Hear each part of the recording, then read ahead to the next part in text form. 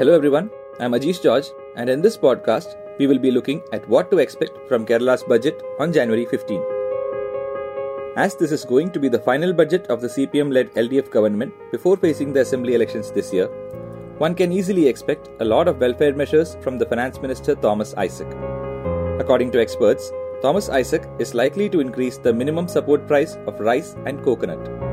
There is a possibility to increase the subsidy on rubber, especially in the wake of the Kerala Congress faction led by Jose K. Mani aligning with the LDF. Rubber farmers are the backbone of various Kerala Congress factions, and the government hopes that increasing the subsidy will earn it the dividends in the next assembly election.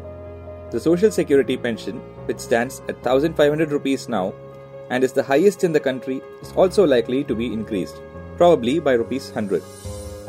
The kit supply, containing rice, sugar, oil and other essentials, launched by the government in the wake of the coronavirus lockdown, is also expected to continue till April. The Kerala Infrastructure Investment Board, popularly known as KIF, has been financing the state's infrastructural schemes. However, it is unlikely that KIF, which is awaiting utilization of funds already approved, will be burdened with more projects. Isaac is also likely to end the 1% flood cess that was being collected to help the recovery from the devastation caused by floods.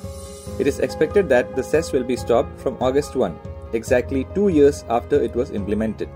Thanks to the centre raising the fiscal deficit cap, Kerala's deficit of Rs 29,000 crore during the previous budget will definitely be overshot. However, the focus now will be on creating jobs and boosting growth. The problem of deficit targets will be kept aside for the time being.